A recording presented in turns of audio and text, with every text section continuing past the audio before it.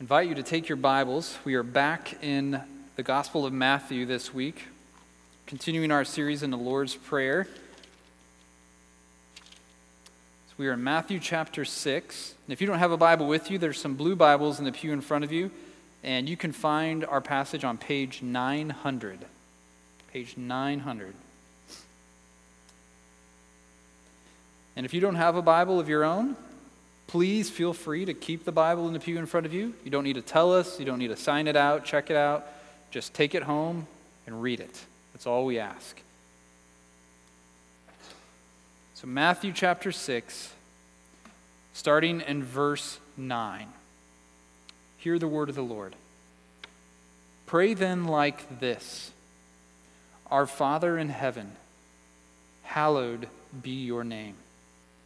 Your kingdom come. Your will be done, on earth as it is in heaven. Give us this day our daily bread, and forgive us our debts, as we also have forgiven our debtors. And lead us not into temptation, but deliver us from evil. This is the word of the Lord. Well, this morning, we're going to focus in on that part that's bolded up there, and forgive us our debts as we also have forgiven our debtors. And our passage this morning deals with two things that we as a culture are not very good at: forgiveness and debt. When we look around, we typically find that most people experience too little forgiveness and too much debt. So when it comes to forgiveness, first of all, survey after survey, and I looked at these the other day, survey after survey shows that we carry around an incredible amount of guilt. We are guilty people. We feel guilty about literally everything. Guilty about how we parent, guilty about the job we do at work, guilty about how we treat other people, guilty about spending too much money, guilty about being too cheap, guilty about not working out, guilty about how we eat, guilty about how much we're on our phones, guilty about how little time we spend with our friends or our family, guilty about how little we read our Bibles or how little we pray, guilty about what we do, and guilty about what we fail to do.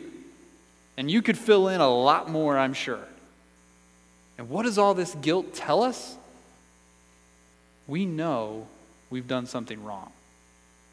That's the only reason you feel guilty, is when you know there's something I should not have done that I did, or there's something I should have done and I didn't do it. So we know we've done something wrong. We know we need to be forgiven, and yet many of us won't admit it. Instead of admitting the wrong we've done and asking for forgiveness, we instead tend to rationalize or justify the things we've done. We always have a reason why I didn't do that thing I ought to have. Well, it's because I was a busy day and I was hungry and it was the third Tuesday of the month and I saw a bird. That's why I didn't do the thing. We've always got excuses. Four of the hardest words for us to say are, will you forgive me?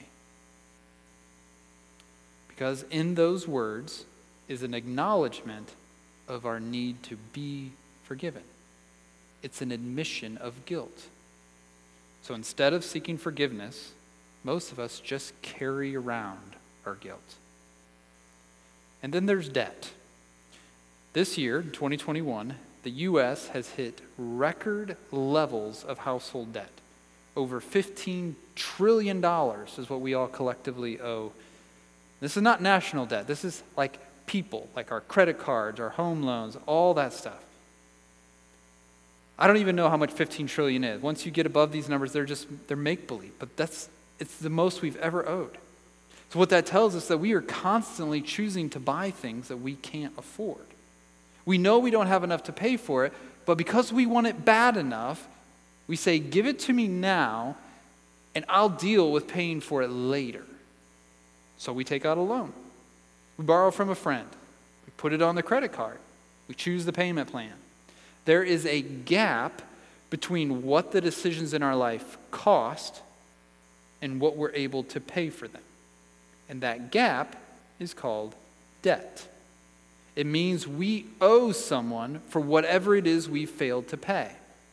So put these two things together, our approach to forgiveness and our approach to debt, and we're confronted with the reality that many of us walk around loaded with guilt and drowning in debt. We know we do wrong things, and so we feel guilty, and we owe for all that we've failed to pay, so we carry debt. Our passage this morning confronts us with two unpopular truths. Namely, all of us are in debt, and all of us stand in need of forgiveness. And what we're going to look at this morning is how the Lord's Prayer takes these two realities and combines them into one and addresses both. So we're going to look at 4 points this morning. If you're taking notes, these are kind of our 4 sections. We're going to look at our debt. What is it? We're going to look at our need for forgiveness, how forgiveness happens, and how forgiven people live. Okay, so that's kind of the roadmap of where we're going. So let's look first at this concept of debt. Now, I realize that as we say the Lord's Prayer, as you read it, some of you might have grown up saying a different word. I think even in the way I learned it as a kid, we said, forgive us our trespasses. Or you may have said, forgive us our sins. And those are both fine. They're both theologically true. So don't feel bad if that's how you learn to say it. But the actual word in the text here is best translated as debt. It's a word that it has to do with something that ought to be given, something that should be paid to someone else. It's what is owed. In fact, the only other place this exact word is used in the New Testament is in Romans 4:4. Listen to how it's used there. Paul says in Romans, "Now to the one who works, his wages are not counted as a gift, but as his due." Same word, debt. So think about when you get your paycheck, and it shows up in your account, your direct deposit. Hardly any of us actually get a paper paycheck anymore. But when you go online and see the money there, you don't say, "Oh, thank you, boss. Thank you. You are so generous. You gave me money for doing that. Thank you." At least most of us don't. Instead, we assume they owe that to us, right? That's the understanding, is that you did the work so that they would give you the money. It's what you are due. If your boss didn't pay you, he'd be in debt to you. That's kind of the concept here. Elsewhere, there's a similar word. The word for debtors is translated other places in the ESV as those who are under obligation, or they owe it to them. So there's this sense that this debt is something that should be given. It's not just like, oh, like that, I didn't deserve that. It's like, no, that's right and appropriate and necessary and fitting that this person give that person something. Okay? And so whenever we fail to pay the full price that something costs, we go into debt. That's how it works. We promise to pay the rest of it later. And whatever we haven't paid yet, that gap between what we have paid versus what it costs, that is what we owe. That's our debt. So the first question we have to wrestle with in verse 12 is, what do we owe? It's not intuitive that we have a debt. If I said, hey, your debt's forgiven, you'd be like, I don't have a debt. So we have to figure out, what do we owe? Because if a debt is a failure to give what's owed, what have we failed to give? What exactly is the debt, and to whom do we owe it? Well, the Bible reminds us over and over that we owe God everything. We talked about this a little bit last time when we talked about our daily bread, that every good and perfect gift is from Him. He's given us life and breath and everything. And because He made us, we owe Him our worship. Revelation 4 says it this way: worthy, hear that word, worthy, deserving, do you, O our Lord and God, to receive glory and honor and power. So why is God worthy of all that? For you created all things, and by your will they existed and were created. So in other words, He is worthy of our worship because He made it all. It's that simple. And yet our problem, the Bible goes on to tell us, is that all of us have failed to give God what He is due. That's what He's worth. That's what we ought to give Him.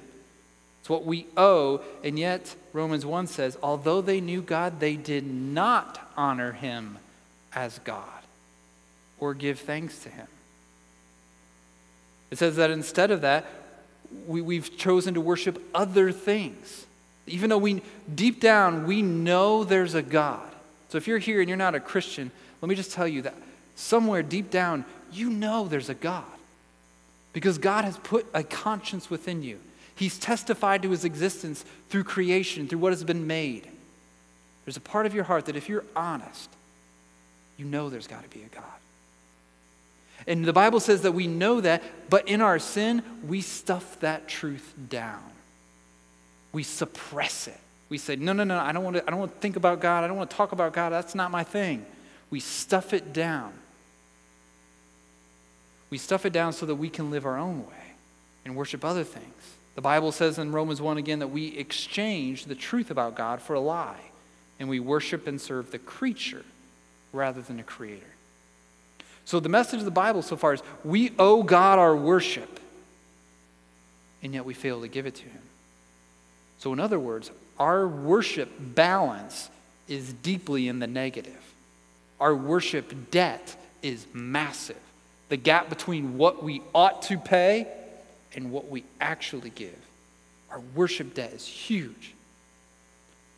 But our worship isn't the only thing we owe God, right? We owe him love. We owe him obedience. We owe him trust and loyalty.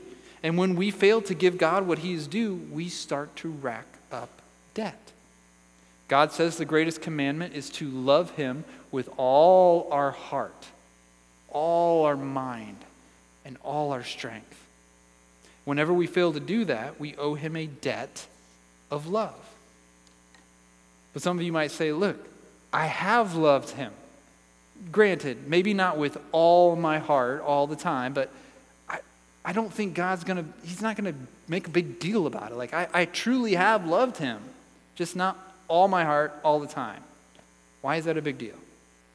Well, let me just ask you, if you pay some of your mortgage bill, but not all of it, will the bank think that's a big deal?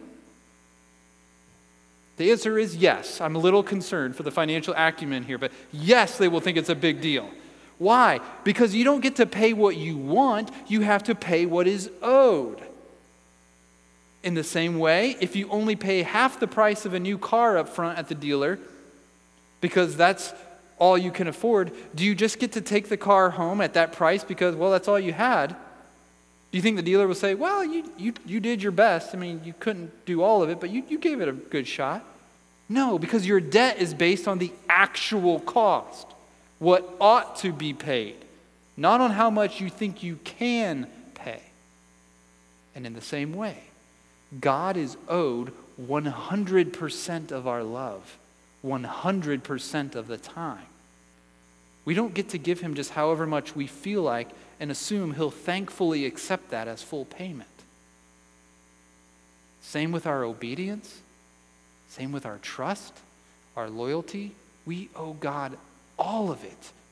And the gap between what we owe and what we give is our debt. And this debt is what the Bible calls sin. Sin is the gap between what God deserves from us and what we give him. When we fail to give him the obedience he deserves, that's sin. When we fail to give him the love he deserves, that's sin. And that sin is a debt that keeps accruing and accruing. The Bible says none of us has a positive account. We're all hopelessly in debt. Now, if you found out that you had a debt, let's say you found out you owed $10.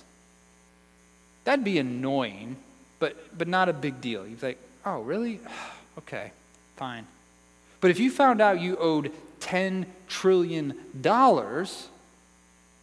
you know there's no way you can pay that back.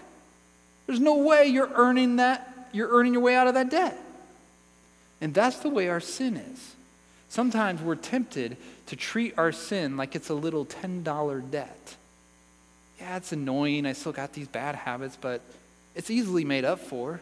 Not a huge deal. But the Bible makes it clear that every sin is against an infinitely holy God, which makes every sin infinitely costly. It would be easier for us to pay off a $10 trillion debt than to pay off what our sin owes. And here's the really bad news. Like every debt, our sin debt will one day come due. When you take out a loan, it's not usually an open-ended loan, just whenever you get around to it. No, it has a due date. Just like your mortgage has a due date where you have to pay an amount by that date or else face penalties, our debt of sin has a date where payment will have to be made. Our debt will be called in, and Romans 14:12 says each of us will give an account of himself to God. In other words, the ledger of your life will be laid bare before God, and he will audit every part of your heart. Jesus tells us in Matthew, I tell you, on the day of judgment, people will give account for every careless word they speak. So they're not just looking at the big picture, like have you killed anyone? Have you ever cheated on your spouse? No, okay, you're fine. He's going to look at everything. And at the judgment, God will demand payment for all that is owed to him. All the worship we've failed to give him, all the love, all the obedience that we've not given will come due. And there will be no way to get out from under the debt we've racked up. Every sin we commit is only adding to our deficit. Romans 2:5 says, but because of your hard and impenitent heart, you are storing up wrath for yourself on the day of wrath, when God's righteous judgment will be revealed. Like this is reality. Just as you might think that real life is your bank account. No, that's real enough, but real life is the ledger of your life. What God will call to an account. And just like there are consequences when you can't pay back your debt, your car gets repoed, your house gets foreclosed on. When we can't pay back what our sin owes at the judgment, there are eternal consequences. In the old days, if you couldn't pay your debts, they would throw you in debtor's prison until you could work off or pay back what you owed. But those with a sin debt will likewise be thrown into prison, into an eternity separated from God, and they will never get out because no amount of time is sufficient to pay back what we owe. Friends, this is the debt we all owe. Every careless word, every evil thought, every failure to love God or love neighbor, all that we've done and all that we've left undone is tallied on our balance sheet. No transaction is overlooked or missed. And we will be held accountable for every failure to love God, trust him, obey him, and worship him alone. So when we talk about debt, that's the debt we carry. That takes us to our second point, our need for forgiveness. Because with a debt like that, it's clear we're not going to pay that back. Like I said, if I tell you you owe $10, sure, you're not sweating it. 10 trillion, you realize, okay, we need another option. I can't do that. We need to have our debt forgiven, which is exactly why we pray for forgiveness. Now, I want to point out just a few things about our need for forgiveness here. First, don't miss that Jesus connects this idea of forgiveness right after asking God for our daily bread. In fact, it's the first time that two of these requests are joined by the word "and." Earlier, we've looked at three already. Hallowed be your name, your kingdom come, your will be done. They're each kind of their own bullet point. But here, it's closer. There's "and." He's like, do this and do this. They're tied tighter. And we're reminded by this that it's not enough for God to provide our physical needs. We need him to do that. But we could have all the material goods we could ever want. But if our sins are not forgiven, what use is that? One writer compared it to a prisoner on death row. If every day this guy gets fed, every day this guy gets clothed, every day he has a roof over his head, he's warm when it's cold out, he's cool when it's hot out, he has his daily bread. And yet he's still condemned to die. He's still moving ever closer to destruction. So daily bread does us no good without the forgiveness of our debts. Now, I want to address a question at this point that often comes up here, and maybe it's on your mind this morning. You might be thinking, yeah, I agree with what you're saying so far, Dan, as far as it applies to people who aren't Christians. They do. They need to ask God to forgive them their debts. But I'm a Christian. Doesn't that mean I'm forgiven already, once for all?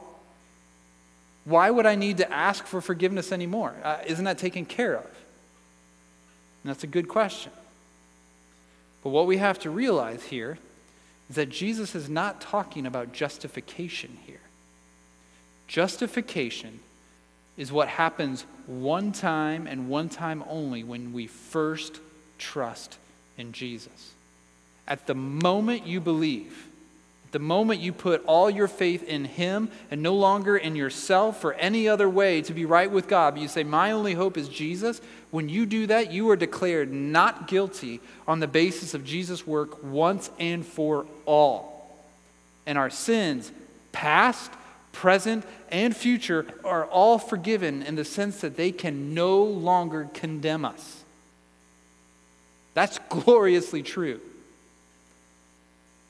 But while our sins don't jeopardize the existence of our relationship with God, they do hinder the quality of our relationship with Him. They hinder our fellowship with God. So when we ask for forgiveness, we're seeking the healing and restoration of things between us and God. Our sin makes things not like something's off. And we're saying, God, I don't want it to be that way. And it's my fault that they're that way. Will you make it right? As I thought about it this week, maybe this will help you. The best parallel I could come up with was marriage. So when a man and a woman get married, as they're saying their vows, we can take it for granted, I think, that at that moment, the wife, she has forgiven the husband, or the now husband, of all the things he's done up until that moment. Like they've had an open, there's no secrets, everything's out in the open, and anything he's said to her in the past, any ways he's hurt her, at that moment she's forgiven him. Otherwise, they're not exchanging these vows. Okay? But in a very real sense, not only has she forgiven everything that's happened up to that moment, she's also committing to forgive all his sins in the future. When she says, till death do us part, she's saying that no matter what he does in the future, he will always be her husband and she will always be his wife. Forgiveness will happen. But that doesn't mean that when her husband sins against her in the future, 5 years into marriage, doesn't mean he shouldn't ask her for forgiveness. He doesn't say, well, I know our relationship is secure and she promised to forgive me for all that I do. Said she was never going to leave me till death do us part. So why would I need to ask her for forgiveness now? We did that back then. No, his sin has caused a rift in the relationship. He's caused discord between them. And so asking for forgiveness acknowledges the wrong and helps restore health and happiness between the two. And in a similar way, I'm sure it breaks down at some point, but in a similar way, this prayer for forgiveness is anchored in a secure relationship. Notice this isn't a prayer for non-believers to pray. This is a family prayer that can only be prayed by those who can rightly call God Father. And when we ask God to forgive us our debts, we're not on the outside trying to get back in. God hasn't kicked us out of the family and we're saying, please let me back in.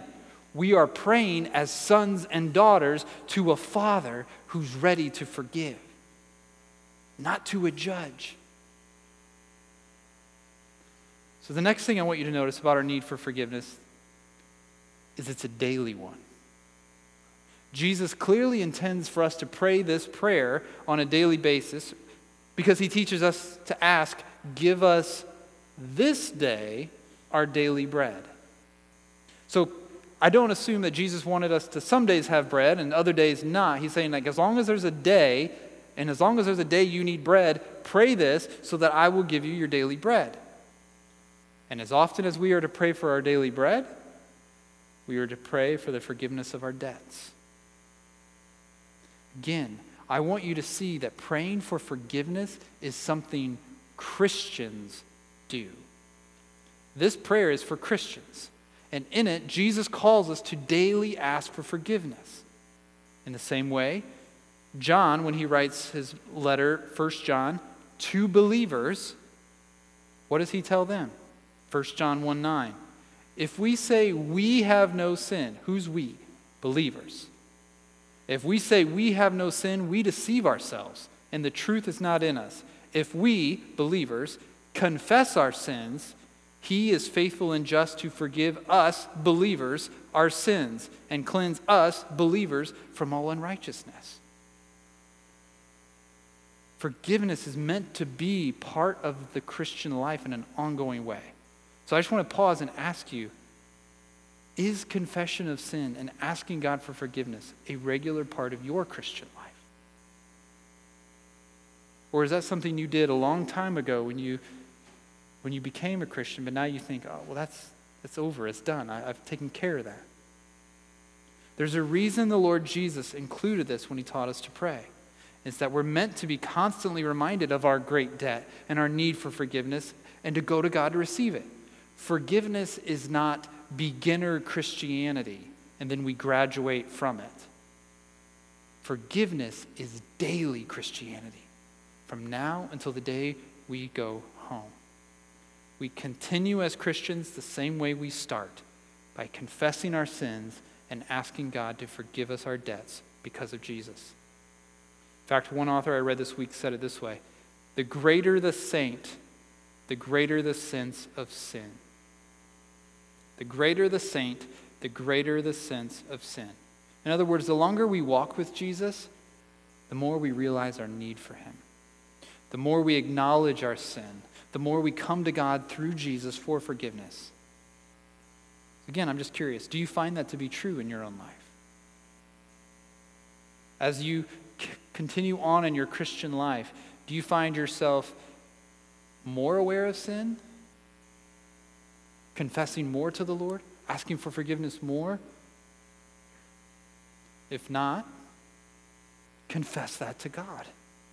Ask him to make you more aware of your debt and the need for forgiveness.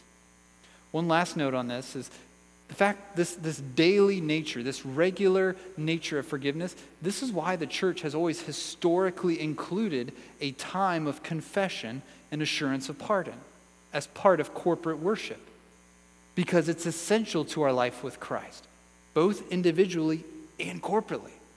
That's why we do this, because when we confess together in the service and ask God to forgive us, we're doing what Jesus taught us to do here.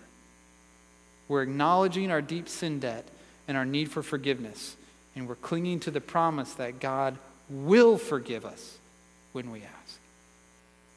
Which then leads us to our all-important third question. How? How does this forgiveness happen? How can our debt be taken care of and forgiven? The answer is it all starts with God. In Mark 2, the Pharisees rightly ask, who can forgive sins but God alone? They get a lot of things wrong, but you got to give them credit where they get it right.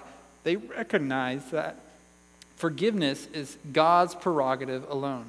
Only God can forgive sins because all sin is against God. When we sin, God is the one we ultimately wrong, so that God is the one we're indebted to because we failed to give him the love, obedience, trust, and worship he's due. That means only he can forgive us our debt. And this just makes sense, right? I can't cancel your mortgage. As much as you might want me to, I can't tell you, hey, don't worry about it. Like, don't make any more payments. It's good. You're forgiven. Why can't I do that? Because you don't owe me the money. So I can't cancel your debt. Only the person you owe can cancel the debt. In the same way, only God can forgive sins. But here's the really good news. We've looked at the really bad news. Here's the really good news. Only God can forgive sins. And what we find is that God is a forgiving God. When God revealed the glory of his character to Moses in Exodus 34, how does he describe himself? Hear it again.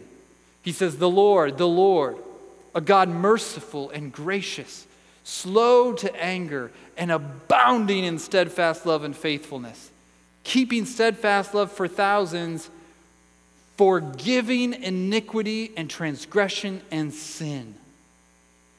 That's who he is. When he's revealing, God could have said anything. When he says, I want to tell you who I am in my essence, what is fundamental to me, he says, I'm a forgiving God. When Nehemiah prays in Nehemiah 9, he says to God, you are a God ready to forgive. Oh, I love that. You are a God ready to forgive. And that's really good news for people like us who need forgiveness. God is not reluctant or annoyed to forgive you. When you go to him, he's not like, fine, you said the right things, I don't feel it, but forgive you. God says, yes, I forgive you. And you say, well, I know I asked you to forgive me for that yesterday. He says, and I forgive you today, and I'll forgive you in a minute, I'll forgive you in a second. I'm ready to forgive. So let me say 3 things about how this ready to forgive God forgives. And we're going to do it under 3 headers. He promised it, he paid for it, and he provides it. So first, he promised forgiveness. In the Old Testament, when God promises that he's going to do something new, when he's going to make a new covenant with his people, a new way of relating to them, not based on what he told Moses, but something new. Listen to what he promises in Jeremiah 31. He says, I will forgive their iniquity, and I will remember their sin no more. For everyone who belongs to him, remember he says, you will be my people, I'll be your God. He says, for all the people who can say that, he says, I'll give you a new heart. So for everyone who has a new heart, God says, I will forgive them and remember their sin no more. That's what God was up to in sending Jesus.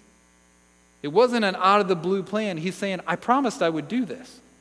In order to keep my promise, I had to send him. Now, it said that he would forgive and remember their sin no more. And we just need to be clear. Forgetting doesn't mean God has no knowledge or recollection of your sin.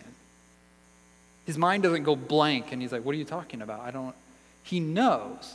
It means he will never remember your sin against you. When you record transactions, you don't erase the debts once they're paid. For every debit you charge against the account, if you wanted to have a balance, you need to also have a corresponding credit.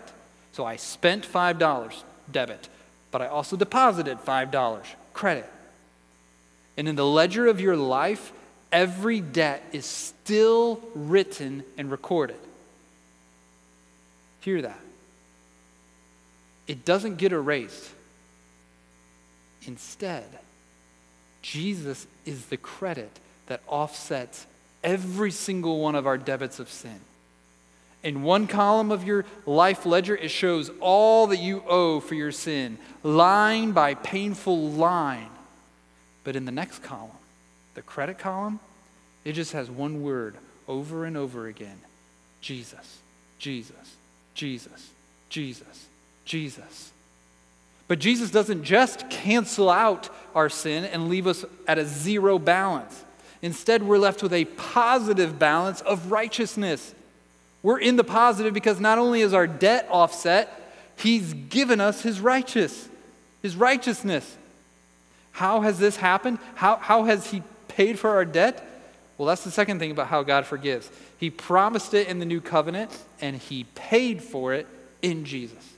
Hebrews 9:22 tells us, without the shedding of blood, there is no forgiveness of sins. Like, that is necessary.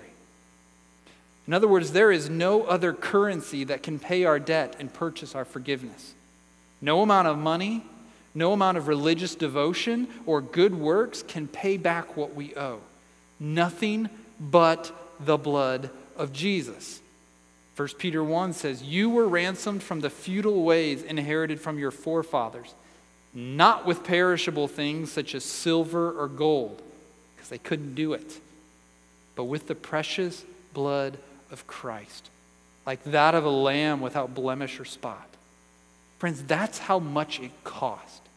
That's how deep in debt we were, that no amount of money could ever get us out of the hole. The only thing that would suffice to pay our debt was the blood of the Son of God. That's it. Nothing else in all of human history. You could combine all the earthly possessions, every dollar and every currency around the world, and God would say, that's not even close.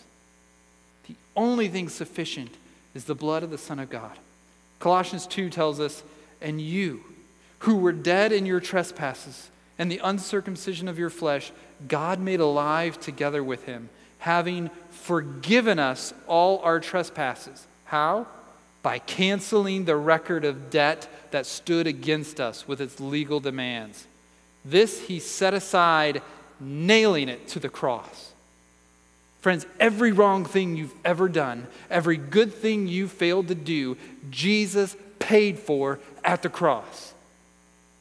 So that now in the ledger of your life, every line of the debt of sin is still there, but every line is crossed out in the blood of Jesus with a note written in red, paid in full. Your debt is paid for. Your debt for sins, not in part, but the whole, has been nailed to the cross, and you bear it no more. Jesus paid it all. And this is important that we know Jesus paid it, because debt doesn't just go away, right?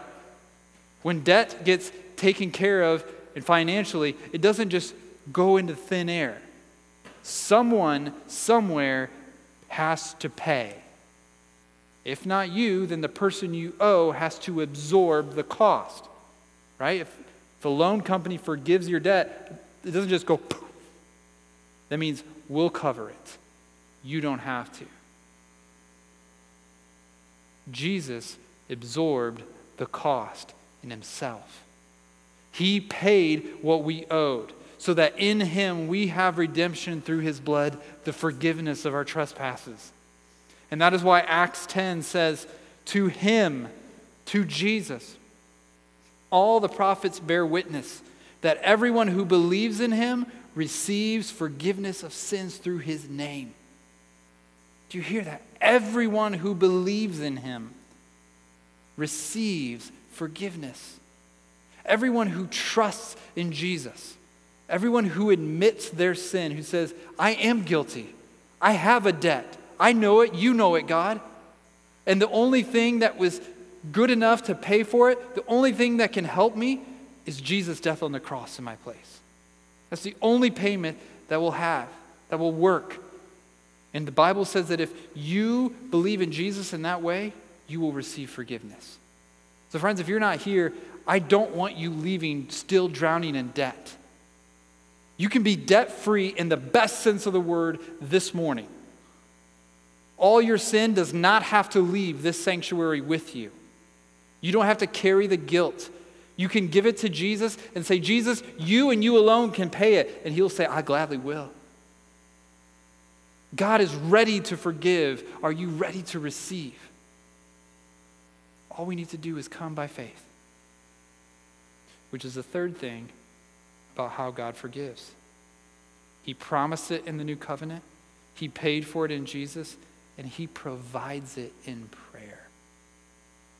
He provides the forgiveness we need when we ask him for it.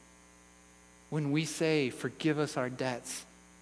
When we confess our sins, he is faithful and just to forgive us every day, every time, because Jesus paid our debt and God is ready to forgive. Now, There's a second part of the verse I haven't touched on yet. And don't worry, we're not going to spend a long time on it, but I do want to address it because the second part can be a bit troubling. We like the part that says, forgive us our debts. Okay, that's good news. As we also have forgiven our debtors. Is this saying that God forgives us because we forgive others? Does our forgiving others earn us our forgiveness from God? Hopefully by now you know the answer is of course not. Only the blood of Jesus can secure our forgiveness. So what's going on here? This part of the prayer is meant to remind us of something really, really important about forgiveness. And it's this: forgiven people forgive. Forgiven people forgive. Because if we rightly understand how much debt we've been forgiven by God, we will necessarily forgive the much smaller debts of others against us. J.I. Packer said it this way. He said, one whose only hope is that God will not hold on to his faults against him forfeits his right to hold others' faults against them. If you want to be a recipient of mercy and a recipient of forgiveness, as soon as you say, Jesus, I need forgiven, and he gives it, you forfeit your right to hold the debt of anyone else. If we're unwilling to forgive others, it shows that we ourselves have not really been forgiven. God only forgives those who are truly repentant. And one of the surest signs of our repentance is that we are now willing to forgive others. We forgive because we've been forgiven, and in the same way. Ephesians 4:32 says, be kind to one another, tenderhearted, forgiving one another as God in Christ forgave you. Colossians 3 says, bear with one another, and if one has a complaint against another, forgive each other. As the Lord has forgiven you, so you also must forgive. Friends, we can and must forgive others because God forgave us in Jesus. To illustrate that truth, Jesus told a story that we're not going to look at the whole thing in Matthew 18 about a king. You know this story. There's a king who has a servant who comes to him with an insane amount of debt. Your Bible probably has a footnote that says it's like 20 years' salary this guy owes him. And he begs the king for mercy, and so the king forgives his debt. But then that same servant goes around and he has another servant who owes him a paltry amount of money, like that day's lunch money. And he says, you can't pay me? Take this guy to jail. This guy's stiffing me on what he owes me. And listen to how the king responds to his servant. Then his master summoned him and said to him, you wicked servant, I forgave you all that debt because you pleaded with me. And should not you have had mercy on your fellow servant as I had mercy on you? And in anger, his master delivered him to the jailers until he should pay all his debt. So also my heavenly Father will do to every one of you if you do not forgive your brother from your heart. God's serious about forgiveness. And the beauty is that when you're forgiven, you will forgive. I'm not saying it'll always be easy, but we will. Because if we don't forgive others tiny debts against us, we can't expect God to forgive us the infinite debt we owe him because of our sin. If you hold on to the debts of others, saying, nope, you owe this, how do you expect God to answer your prayer, forgive us our debts as we also have forgiven our debtors? Forgiven people forgive. So is there a debt you need to forgive this morning?